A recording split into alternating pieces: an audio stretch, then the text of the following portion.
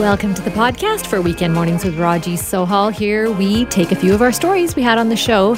Today, winter driving tips. My conversation with a farmer in Abbotsford about the exceptional cooperation between folks out there due to the floods. And Space is the Place. We talk to the H.R. MacMillan Space Center coordinator about the big launches ahead for us in 2022. Let's go. Well, you've got to check out the BCAA website right now because they've just published some awesome and really funny, because they'll catch you, snow pause is what they're talking about. They're the what not to do for winter driving. So here to talk us through some of them is Josh Smythe, an automotive manager at BCAA. Good morning, Josh. Good morning. How are you today? I'm good, but I'll tell you what, as I came over the Lionsgate Bridge from North Vancouver into downtown this morning, I was like, is that black ice? Am I slipping here? So we need your tips. Let's do this. What are the top tips for winter driving that we need to be aware of right now? Well, right off the top of my head, I have a good 5 tips that we should always keep in mind. Let's do it. Speaking of your black ice. It creates, I could hear it in your voice, a little bit of skid panic in some people. Yes. It's everybody's afraid we're going to lose control and all this kind of stuff. I think it's important to remember to stay calm, keep your eyes on the road. That's what helps you see that potential black ice that you were near. Yeah. Keep your hands on the wheel and your movements. Your braking and your accelerating and your steering, all very controlled and smooth. Yeah, and you're right. We need to just focus more. So maybe not the time to be blasting tunes or having conversations with people in the back seat. I think we all need to be paying a little bit more attention to the roads for sure.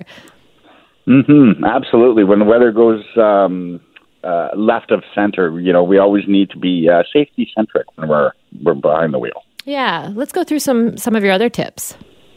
The bald tires, those are another thing that people need to keep an eye on. Doesn't matter how good the weather is. If your tires aren't, in good shape for it, you're not going to be prepared for the road. Seasonal tires this time of year are very important. A lot of cases, chains, should be carried in the car as well, if you're up in the mountain passes and these kind of things. Yeah, about chains, who needs them? Oh, well, there's a lot of roads in British Columbia where it's actually law to have chains on them between October and April. So if you're doing any driving outside of the Lower Mainland, you should have them with you. Okay. Definitely have them with you. And now, one of the tips that I saw on the BCAA page was underestimating weather and street conditions. What's that all about? Well, our weather changes very quick. And, the conditions can be surprising. We can have a little bit of water that looks like just a small puddle, and it could be a pothole underneath. We often have expectations when we jump on the road, and when weather changes, those expectations just aren't met. So today we're looking at some icy conditions out there. What should people be adjusting? How should they be adjusting right now as they're driving? Well, when it comes to the icy conditions, I think we need to put our car technologies away. We get off the cruise control, and actually start driving the car for ourselves, and then, pay a little bit more attention and get off of the creature comforts of the car. Yeah, why get off cruise control? Well, it allows us to pay more attention because we're actually driving the car more as opposed to the car, driving itself, if you will. And of course, it gives us more time to give more space between the cars. It just gives us more wherewithal of our surroundings. So the more space between cars is something that I'm just trying to pay more attention to in general these days as I drive, because I know other people have their cell phones out and are distracted. And so if someone's got to throw the brakes on really quickly, I'm always thinking now that I need to leave more space. What's a reasonable amount of space? Well, on a bright sunny afternoon, they say a good 4 seconds between cars is what we aim for. But as weather conditions start to, change, we've got to reduce our speed, leaving the gap a little bit more, maybe another full 2 seconds. So if you can count 6 seconds between the lamp post of the car in front of you just passed before you get to it, that's a good guesstimation. Okay, that's fair. What about the other side of things? You are trying to be cautious, careful out there for the conditions. You're trying to leave some space. You're going around the speed limit, not exceeding it. Other people are exceeding it. And someone's riding your tail and you feel that pressure, but you also feel like, I see slippery conditions ahead of me. What tips do you have for people to handle that anxiety? Well, I think it's important for people to concern themselves with what's in front of them. The people behind them are concerned with what's in front of them. So you're their concern. You need to be concerned about what you're driving into. Now, I can understand the concern, but there's really nothing that we as a driver can do with the people behind us. Flash some hazard lights if you think they're really close. Maybe give them some warning. See if they're paying adequate attention as well. Turn on your hazards maybe at that point if you're really impeding traffic as well. To stay safe, and you're concerned about the cars that are going quicker than you. Stay within your comfort zone. Okay. Never overestimate your driving skills. Yes. Okay. And what about this one? I found this a really interesting tip to avoid driving unnecessarily.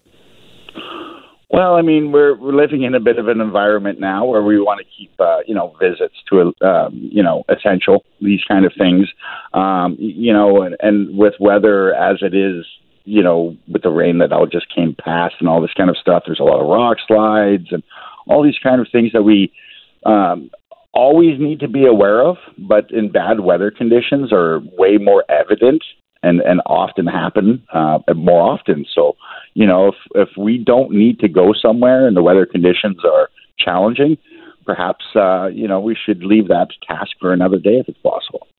Yeah, I'm seeing that a lot more people are doing this. They might be living an hour away from family and just choosing not to visit them when the roads are icy. And this isn't something that they necessarily would have done before, but because we are talking about weather and driving conditions more these days, given mudslides and the flooding and things like that, it's on people's minds more, in combination also with gas shortages. And then what about shoveling? Any reminders for us there? Well, shoveling should always be done. And of course, take your time with it. It's not a race. It's slippery out there, even when, you're not in your car and you're on your driveway. So shoveling your driveway and your sidewalks or shoveling your car out of a situation, can be challenging. So it's one of those things, take your time, pace yourself. And one scoop at a time, we'll get the driveway done. Josh, for safety, what should we be keeping in our car during this season? Well, safety kits are always important to keep in your car. And these include the aforementioned chains that we discussed a little while ago. And of course, there's extreme weather components to that as well. You want to keep extra blankets in there and extra clothes in there, rain gear if necessary, to go somewhere while it's raining. And of course, if you're keeping snacks and such, check those expiry dates. Make sure that your protein bars are still good to eat this year. Go through your kit once a year and make sure everything's up to date and you have everything like fresh batteries and not batteries that have been sitting there for too long. Right. Yes. And also I feel it's important, Josh, to make sure that your snacks are not too good, because if they are too good, they will not stick around for an emergency. Hey, thank you so much for talking to us about these tips this morning. This is my pleasure. Have a great Sunday. That was Josh Smythe. He's an automotive manager at BCAA. He said we could all use a refresher on winter driving safety. And judging from the conditions that I saw this morning on my drive-in, I would say that is definitely true. So check out BCAA for their snow pause. Due to the recent flooding in BC, lots of farmers continue to face an uphill battle when it comes to their animals. We go now to Ray Nickel. He owns a poultry farm in Abbotsford. Good morning, Ray. Yes, good morning, Raji. How are you? I'm okay, but first off, thank you for taking the time to share your story with us this morning. The news of what happened there and of what farmers have faced is devastating, with moments of getting uplifted by stories of community coming together. How are you feeling? A little exhausted, and I'm not actually having to deal with specific cleanup in that exact area, and it's been it's been a long couple of weeks. I bet. I imagine. What's your experience been like with the Fraser Valley floods? Well, I've been acting together with some of our other producers and board reps in the emergency operations, so trying to assist our fellow producers, getting feed, water, helping them with their supplies and stuff, and doing as much as we can to make the best of what we can in that area with them. So we've been trying to work as much as we can with them. That's great. We've been hearing lots of stories about that. How was your farm affected? So I have a farm in Chilliwack, and I have a couple locations here. Did not get affected by the Sumas Prairie flood, but we've been affected by the supply chain disruptions, rail, trucking, feed concerns. When it first happened, our local feed companies were at about a 2 to 3 day window because they had run out of supplies, and so that was a bit tenuous and concern for all poultry producers in the province. And how did you guys get through that? We actually were able to, together with the provincial government, get some relief by using material from the ports. So the terminals that typically will export product were able to secure some of that to help get us past those first couple of days, week, until the rails were able to start running and we could get product brought back into our mills. Okay, so are the supply chain issues still affecting you? The supply chains are still affecting us. You're hearing a lot of concern still about trucking costs, difficulty. Obviously, I just heard on this morning, like even talking about some of the local roads and whatnot. Yeah. That is still impacting us. Thank goodness we have Highway 1 open, but we still have this huge gap between us and the interior, and that still is a big concern for a lot of our members. You mentioned just earlier there a 2 to 3 day feed window. Can you tell me about that, the feed window? What a farmer's thinking about during that period? Yeah, so we have a really dynamic feed industry here, and people probably don't realize how much animal production is done in the valley, but it's pretty intensive. And so the feed companies here always have a pretty active supply of rail line and trucking that supplies the mills. And so when I say that, the storage within those facilities is about that 2 to 3 day window. And then they need to be getting access to their cars that are sitting here. But as we knew, Sumas got shut down. A lot of cars are sitting there, and there were constraints with them getting those cars out, as well as getting trucks in here from other parts of the country. We were restricted, so that was one of the immediate difficulties with just getting supply. And so, what, as a farmer, goes through your head when this is happening? And has this crisis made you rethink in any way that process around the feed window, around supply chain issues? You talked about some of the heroic, or you're referring to some of the things that have happened. Well, one of the things, even with the feed industry, was that they were able to cooperatively work with each other. So we have a feed mill in Chilliwack, for example, that was cut off from the mills here. So they decided to exchange customers. So the Chilliwack company looked after some of the customers that the companies here usually do, and vice versa, to try and manage that. Producers were put on a bit of a restrictive diet, so to speak. So we had to ration ourselves a little bit for that time period. And with the cooperation of some of the other partners, we were able to get access to some relief. So, it's an exercise in what you do in emergencies. And I think that's part of the lessons that we learned again, even though we are pretty well versed in handling some immediate emergencies, especially around disease threats. Like, we're all aware of what's happened in the past with some of the avian influenza issues that we've had to deal with. That collaboration that you're referring to there, the cooperation in the industry, is that typical or is it more unusual? We have a very unique system in Canada with supply management, which allows us in many ways to react very quickly and cooperatively when we have these sorts of emergencies. So I would say it's unique, and it's probably more typical in Canada than perhaps other parts of the country. Although I don't want to displace my U.S. neighbors, they do work through emergencies as well. But we have a very robust way of doing it. We don't compete with each other, so it's very easy for producers to cooperate together. And even our supply chain partners are used to working together with us, and so that was really good. And where we have shortfalls, we can use our interprovincial partners as well to shore up supply and do some of those things. That was a struggle this time because of the some of the breakdown in transport, even between our provincial partners.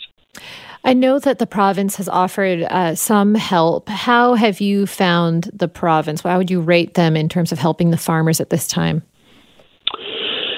Oh, the province has been very good. I would rate them very high. I mean, like I mentioned, the feed supply issue was a big piece for them, and they certainly have been helping us, particularly in some of the disposal and cleanup process that we're going through right now. We have had difficulty for sure in some of the access and transport stuff. That has been a big problem. I wouldn't necessarily throw that on the province, so to speak, but that's been a problem for everybody. I mean, it wasn't an evacuation order. We had difficulty with even getting in and out of there. So that's something we're still working through. Ray, I have maybe a more philosophical question for you. Sure. Farming is not an easy vocation. It's tough work. What has this time made you think about what you do, about farming in general? I think that it's made me appreciate it even more. I am amazed at some of the resilience and the creativity of producers again, particularly like in that Sumas Prairie area. A cool story was when it first happened and the Abbotsford had to shut the water off.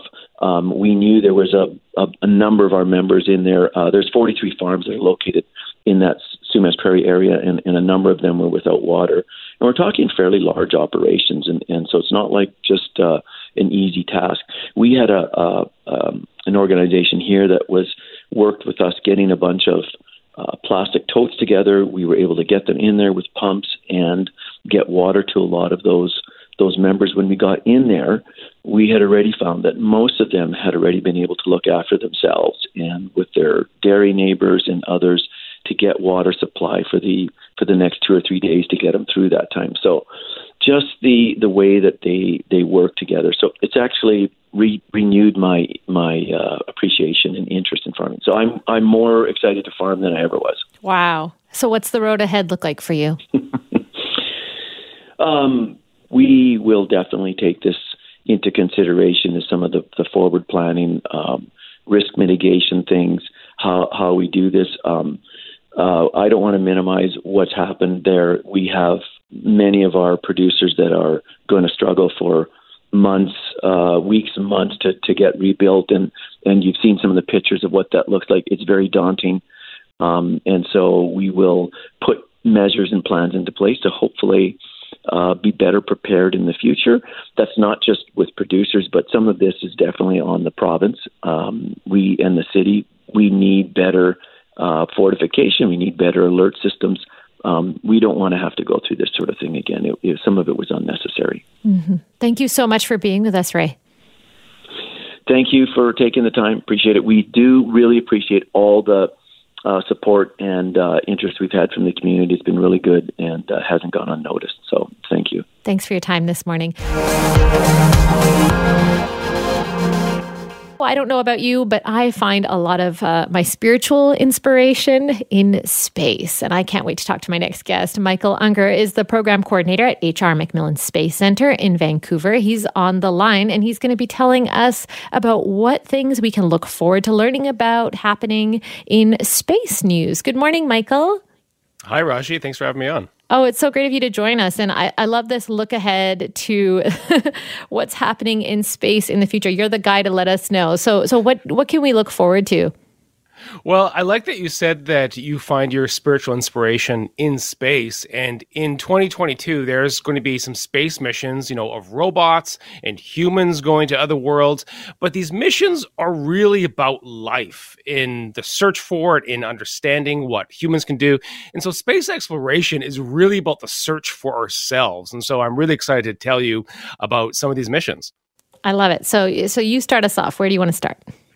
Well, let's start off with some worlds. Let's start off in the asteroid belt. Now, asteroids, of course, are places that, remember from when you're first learning about the solar system, that place in between Mars and Jupiter, like these very rocky worlds. Now, asteroids can really cause a lot of problems for humans. They caused a lot of problems for dinosaurs way back when. But the difference between dinosaurs and humans is that we've got a space program. We can actually go and explore these worlds. And there is a mission that is going to be going to this asteroid called Psyche. And it's in between that Mars and Jupiter place. And it's really a metal asteroid. So a place that we can perhaps use for some resources, but really understand what's inside of this asteroid. If a world like this came close to Earth, we want to know what we can do with it. And so this mission, which is going to be launching later this year around August, will be going to that asteroid. I love it. We heard a lot about asteroids in 2021, including ones that went through rooftops and landed in people's rooms. But we wouldn't be expecting that to happen with this asteroid. No, not this one at all. But there's many missions that are going to be going to asteroids. There was another one that was launched just this past year called DART. It's called the Double Asteroid Redirect Mission. And that's specifically looking at, could we send, a rocket to change the directory of the asteroid. So if you think back to Armageddon, trying to drill down into the asteroid, trying to save humanity, we want to learn about how we can save ourselves, but we want to actually really learn about what's inside of these asteroids for many reasons, but mostly to protect ourselves.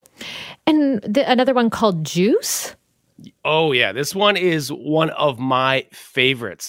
So JUICE stands for Jupiter Icy Moon Explorer, and it is going to not just Jupiter, which is the largest planet in our solar system, but the moons of Jupiter. Now, these moons are some of the coolest, no pun intended, worlds in our solar system. One in particular called Europa, which I highly encourage you to look up a picture of Europa if you're listening to this right now. It looks like a world right out of Star Wars. It is this white world because it is covered in ice, but then it's got these like red lines as if like I'm looking at it, Michael. It's beautiful and otherworldly, and I feel like I'm watching. It's very cinematic even. Yeah, and those lines are the cracks in the ice, but they're red, which gives you this indication that there's something interesting going on here. The radiation from Jupiter is basically eradicating, the ice on the surface of Europa, but underneath of that ice, those cracks are being moved around because there's an ocean of water. Liquid water underneath that surface, and that ocean on Europa is more water than the water that's on Earth. Wow. So you can imagine that there could be stuff living in that ocean. Now, it's hard to get down into that ocean. What we have to do first is a mission like JUICE, which is going to be exploring, is going to be surveying Europa, as well as some of the other moons of Jupiter, so that eventually we can go and perhaps explore into that ice, perhaps finding some signs of life. Wow. What could we expect to find in the water behind the ice? Well, it's really interesting because just off of the coast here in British Columbia, down in some of the deepest, darkest places of the ocean, back, many years ago, they actually found life where there was no sunlight, but it was living off of these hot smokers that were coming out of the Earth's core. And this really started to change our perception of where life can thrive. If life could thrive down here in like these weird, dark places of the ocean, perhaps you don't need sunlight to produce life. Perhaps life could feed off of other types of energy. And this is the same type of situation that we may be seeing underneath in Europa. Incredible. I'm really appreciating, Michael, these pictures of Europa online. They're just gorgeous. So I'm encouraging our listeners to check it out online. And then SpaceX has some missions ahead, right? Well, so this past year, I often get calls, not from just yourself, Raj. I know you, you might like to know that I do get other calls from people wanting to talk about space missions. And quite often, they want to talk about SpaceX. It's a new company. It's flashy. Elon Musk is in the news a lot. And for good reason. He's doing things that, nobody has really ever seen before. And he's building spaceships that, that are brand new, ones that are right out of science fiction. He's got a new one called Starship, which if you Google a picture of it, it looks like it's straight out of science fiction. But this spaceship, and Starship as it's called, is going to change the way that humans explore space. He wants to send this one to Mars. Now, this is a very ambitious idea to send humans to Mars. It's an idea that, of course, NASA and the European Space Agency, they've talked about. They're being very cautious about it because it's fraught with a lot of danger, But, Elon Musk, he doesn't use taxpayer money. He uses his own money. So he's kind of, the space cowboy, and he's, creating this new landscape of private companies sending missions into space. And 2022 is going to be the biggest year. There's 36 planned launches for SpaceX. They have this partnership with NASA to not only, build this thing called Starship, which will at first just send, supplies to the astronauts and the International Space Station, but then eventually to the Lunar Gateway, which is going to be the sequel to the International Space Station, which is going to be the space station that's going to orbit around the moon, and then eventually off to Mars. Wow. Elon Musk's really gone for it. With Starship, what are the biggest challenges?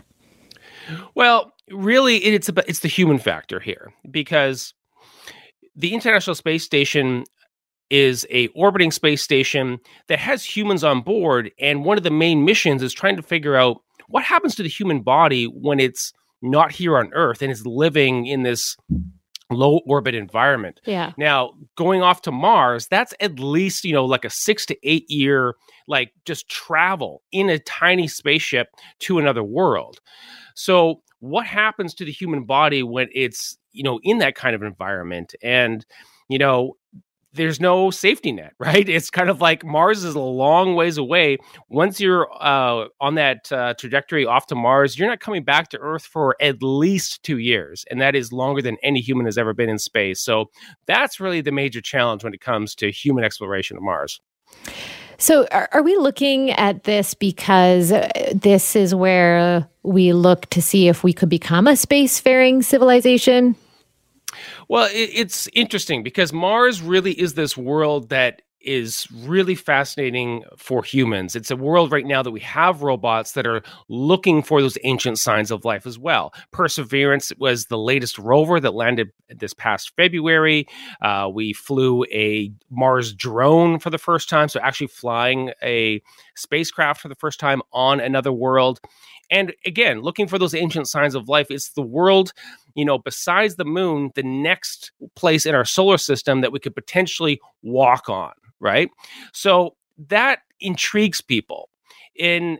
But, there's a lot of debate over whether it's feasible, whether it's actually a place that we can imagine where people might live one day.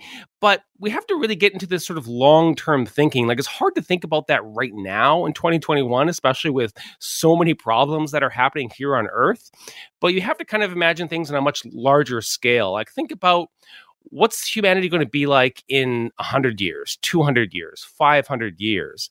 And the steps that we take right now are really going towards that future. And sometimes when I think about these space missions, you have to kind of think of things in this long-term thing. Even the space missions I talked about earlier, the JUICE and the Psyche missions, those are 5-year, 8-year missions. Some of the scientists that developed them many years ago, they're not even going to be working on them.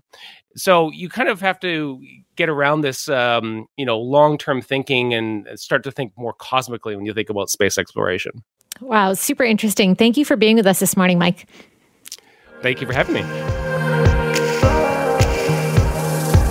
Thanks for listening to the Weekend Mornings with Raji Sohal podcast. Be sure to subscribe wherever you get your podcasts. And you can listen to the show live on 980 CKNW from 6 to 9 a.m. every Sunday.